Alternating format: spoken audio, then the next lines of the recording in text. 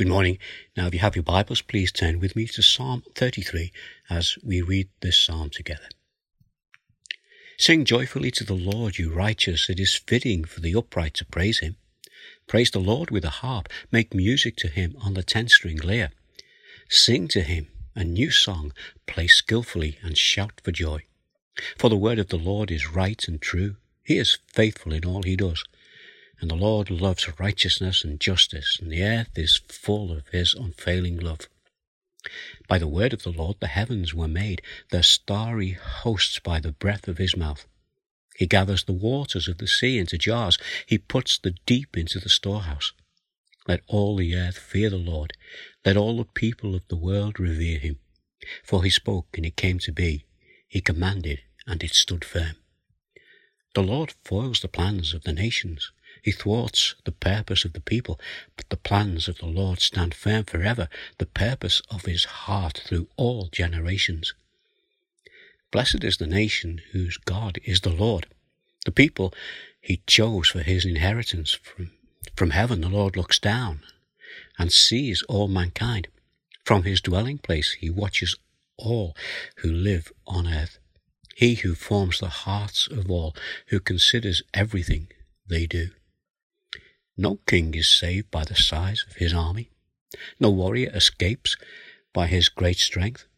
A horse is a vain hope for deliverance. Despite all its great strength, it cannot save. But the eyes of the Lord are on those who fear him, on those whose hope is in his unfailing love, to deliver them from death and keep them alive in famine.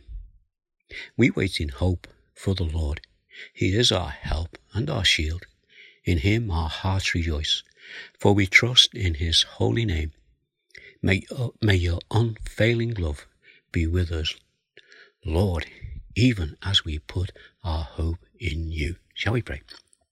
Our Father, we thank you for these words that we've read in your presence this morning, and ask that you will bless them to us as we look at them together and as we look at them in your name. And in your name we ask it. Amen. Okay, Psalm 33. This is a psalm that is to be sung by the congregation. A congregation which is obviously made up of individuals, each with a common purpose, and the purpose is to praise God. The song praises God for who he is, and it reminds us of who we are. And it also tells us what the Lord has done for us. So let's come to the psalm as we read together. The first verse, sing joyfully to the Lord, you righteous. Now we could stop for a moment and ask why. Well, the psalmist goes on to tell us it's fitting for the upright to praise him. And then in verse 2 and 3, we could ask the question, how do we do this? And the psalmist again tells us, praise the Lord with the harp, make music to him on the 10-string lyre, sing to him a new song, play skillfully and shout for joy. You see, singing is part of our worship. Now, I say part of our worship because any expression of reverence and awe and adoration towards God is part of our worship. And we see all these things in this psalm.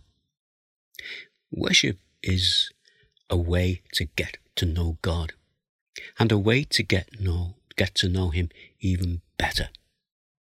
And the psalmist does this through the words of his song as he encourages to recognize who God is.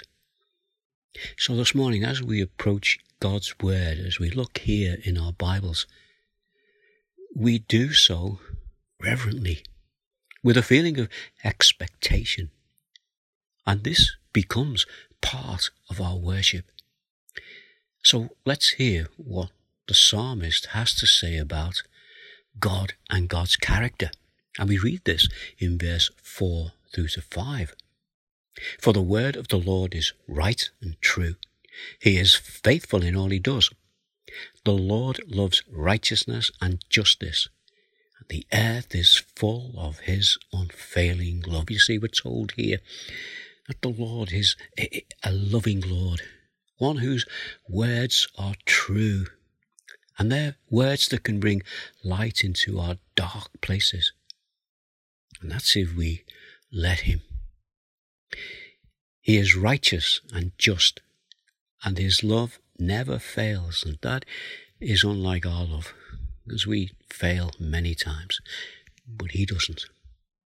And the psalmist's call here in this psalm is a call to the righteous and a call for them and us to praise God. But you might stop for a moment and ask the question, who are the righteous? Well, those who by nature were unrighteous, but now they have been made righteous by putting their trust in the Lord. Listen to the Apostle John as we come over into the New Testament, as he brings to us something of what this means. See, in 1 John 6, verse 1 to 9, we have this: if we confess our sins, he is faithful and just and will forgive us our sins and purify us from all unrighteousness. You know, this is something that only God can do. That is, to forgive and to make the sinner clean. And as the song goes on, it will bring to mind other things that God has done that no one else could do. So when we come to verse 6 through to verse 7, this causes the psalmist to stand in awe of who God is. By the word of the Lord the heavens were made, their starry hosts by the breath of his mouth. He gathers the waters of the sea into jars. He puts the deep into storehouses. You know, this is speaking from the passages we have at the beginning of our Bibles in Genesis chapter 1. This is reference to the wonders of creation. And we see there that God spoke, and just by the power of his word, it happened. And back to John in his gospel, he tells us that Jesus is the living word of God. In other words, God incarnate. So John chapter 1 in his gospel, verse 1 to 3, John says, in the beginning was the Word, and the Word was with God, and the Word was God. He was with God in the beginning. Through him all things were made. Without him nothing was made that has been made. Did you notice there how John personifies the Word of God? He does it by using the words he and him. Well, John will tell us why he does that, because when we come to verse 14 of that chapter, he says, the Word became flesh and made his dwelling among us. We have seen his glory, and the glory of the one and only Son, who came from the Father, full of grace and truth. You see, God's living word is Jesus, God with us. And that is a tremendous thought that we need to get hold of. But how should we respond to this? Well, in verse 8 and 9, the psalmist tells us, he says, let all the earth fear the Lord. Let all the people of the world revere him. For he spoke and it came to be. He commanded and it stood firm.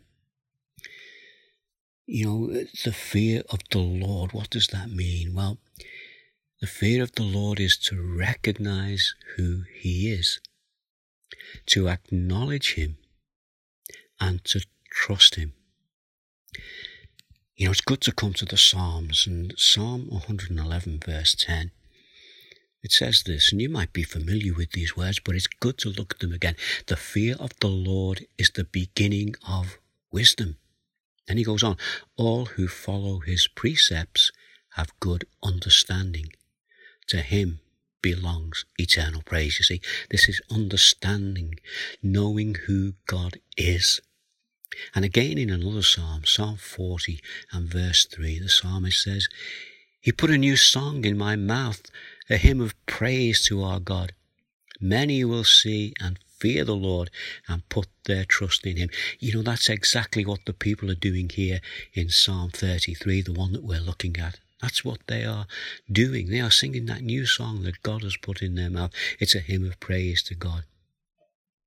And many will see and fear the Lord, and we pray that they will put their trust in him.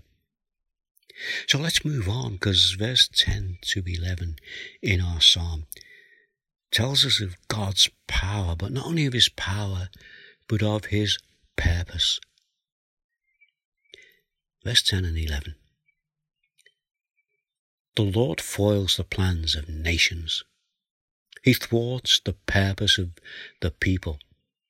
But the plans of the Lord stand firm forever, the purpose of his heart through all generations. You see, whatever happens and whatever is happening around us, God is in control. And here we see a contrast between God's power and man's inadequacy. You know, we can't make ourselves right with God. It is God who has the power to make us right with him. And this is where our trust in him begins, in recognizing this. So let's go again to the New Testament, this time into 2 Peter chapter 3, verse 9. The Lord is not slow in keeping his promise, as some understand slowness. Instead, he is patient with you, not wanting anyone to perish, but everyone to come to repentance. You get that? God is not wanting anyone to perish, but his desire is for everyone to come to repentance. The very fact that we're reading God's word and listening to the words of Jesus here this morning means that God is at work in our hearts.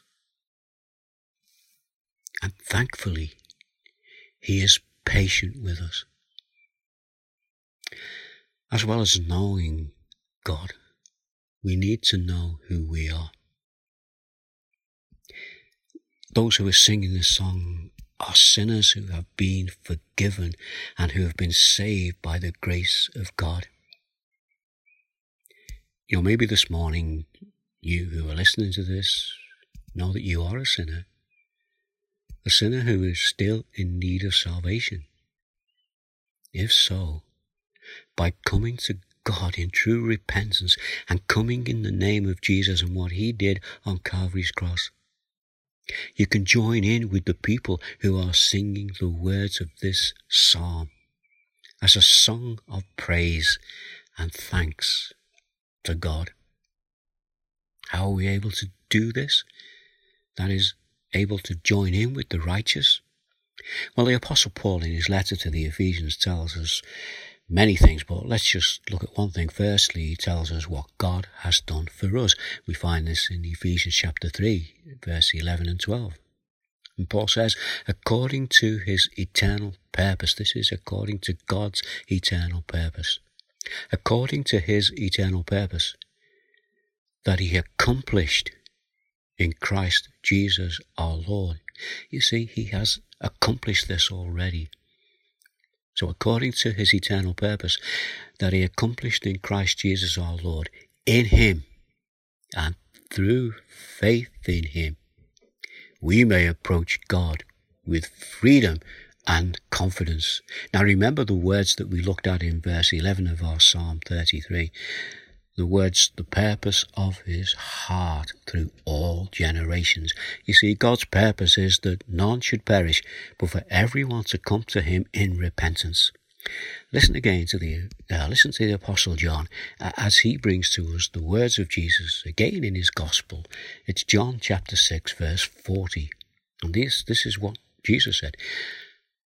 For my Father's will is that everyone who looks to the Son and believes in him shall have eternal life, and I will raise him up at the last day. Isn't that great? The Father's will is that everyone who looks to the Son and believes in him shall have eternal life. Back to Paul in Ephesians, he told us that what God has done for us. But now I want us to go into Romans. He's going to show us what our response should be to this. This is Romans chapter 10, verse 9 through to 11. If you declare with your mouth Jesus is Lord, and believe in your heart that God raised him from the dead, you will be saved. For it is with your heart that you believe and are justified, and it's with your mouth that you profess your faith and are saved. The scripture says anyone who believes in him will never be put to shame. You know, that's what these people in Psalm 33 are singing about, and this is what we can sing about. You know, there's a chorus I remember from Sunday school days, and it's about this verse that we've just read, and the words of the chorus go, Romans 10 and 9 is a favourite verse of mine. Confessing Christ as Lord, I am saved by grace divine. For there the words of promise in golden letters shine. Romans 10 and 9. You know, as we come to what is the middle part of the psalm, we're going to see here in verse 12 to 15 the majesty of God. So let's read those verses. Blessed is the nation whose God is the Lord, the people he chose for his inheritance. From heaven the Lord looks down and sees all mankind. From his dwelling place he watches all who live on earth. He who forms the hearts of all, who considers everything they do. You know, this is the all-seeing, all-knowing, and the always-present God. And in the words of David in one of his psalms, Psalm 139, we read in verse 13, and he speaks about God. He says, you have searched me, Lord, and you know me. You know when I sit and when I rise. You perceive my thoughts from afar. You discern my going out and my lying down. You are familiar with all my ways. This is the Lord who knows each of us even better than we know ourselves. The Lord who doesn't want any to perish. The Lord who out of his love for us died for us. But he rose again the third day. You know, the Lord knows our hearts and he knows our needs. And if we go back to our psalm and look at verse 16 through to verse 19, we see the need of salvation. You see, man's need is to be saved. Well, let's consider it as we look at these verses, verse 16 through to 19. No king is saved by the size of his army. No warrior escapes by his great strength. A horse is a vain hope for deliverance. Despite all its great strength, it cannot save. You see, the salvation that the psalmist sings about is salvation from the wrath of God, salvation from God's judgment. He goes on, but the eyes of the Lord are on those who fear him, on those whose hope is in his unfailing love, to deliver them from death and keep them alive in famine. Do you get those words? Those whose hope is in his unfailing love, to deliver them from death. Let's go back into the New Testament. Let's go into the book of Hebrews and let's read verse 3 from chapter 2. And there's a word of warning. How shall we escape if we ignore so great a salvation? This salvation, which was first announced by the Lord, was confirmed to us by those who heard him. You know, our Bibles bring to us the confirmation of the need for the way of for the need for salvation, and also the way of salvation. You know, Acts 4 verse 12. Salvation is found in no one else, for there is no other name under heaven given to mankind by which we must be saved. And Romans 3 verse 22. This righteousness is given through faith in Jesus Christ to all who believe. This is what this song is about. The righteous are singing this song as they worship God. The righteousness they have is through Jesus Christ and what he did. As the song closes, we hear about God's help. We hear about God's holy name. And we hear about our hope that is in God's unfailing love. So verse 20, the faith of the individual, because this is an individual thing. Verse 20, we wait in hope for the Lord. He is our help and our shield. I trust that this morning we all know the reality of this in whatever situation we are finding ourselves in. We wait in hope for the Lord. He is, and is during this time of waiting, our help and our shield. Verse 21, this speaks about the trust of the individual. In him our hearts rejoice, for we trust in his holy name. And then we come to verse 22, and this is a closing prayer. Verse 22 tells us, may your unfailing love be with us, Lord, even as we put our hope in you. May that be our prayer this morning. Let's just say those words as a prayer. Now, Father, we ask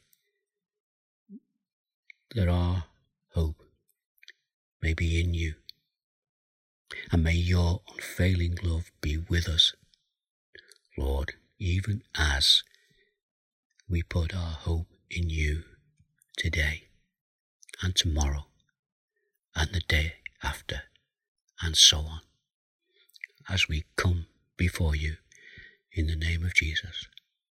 Amen.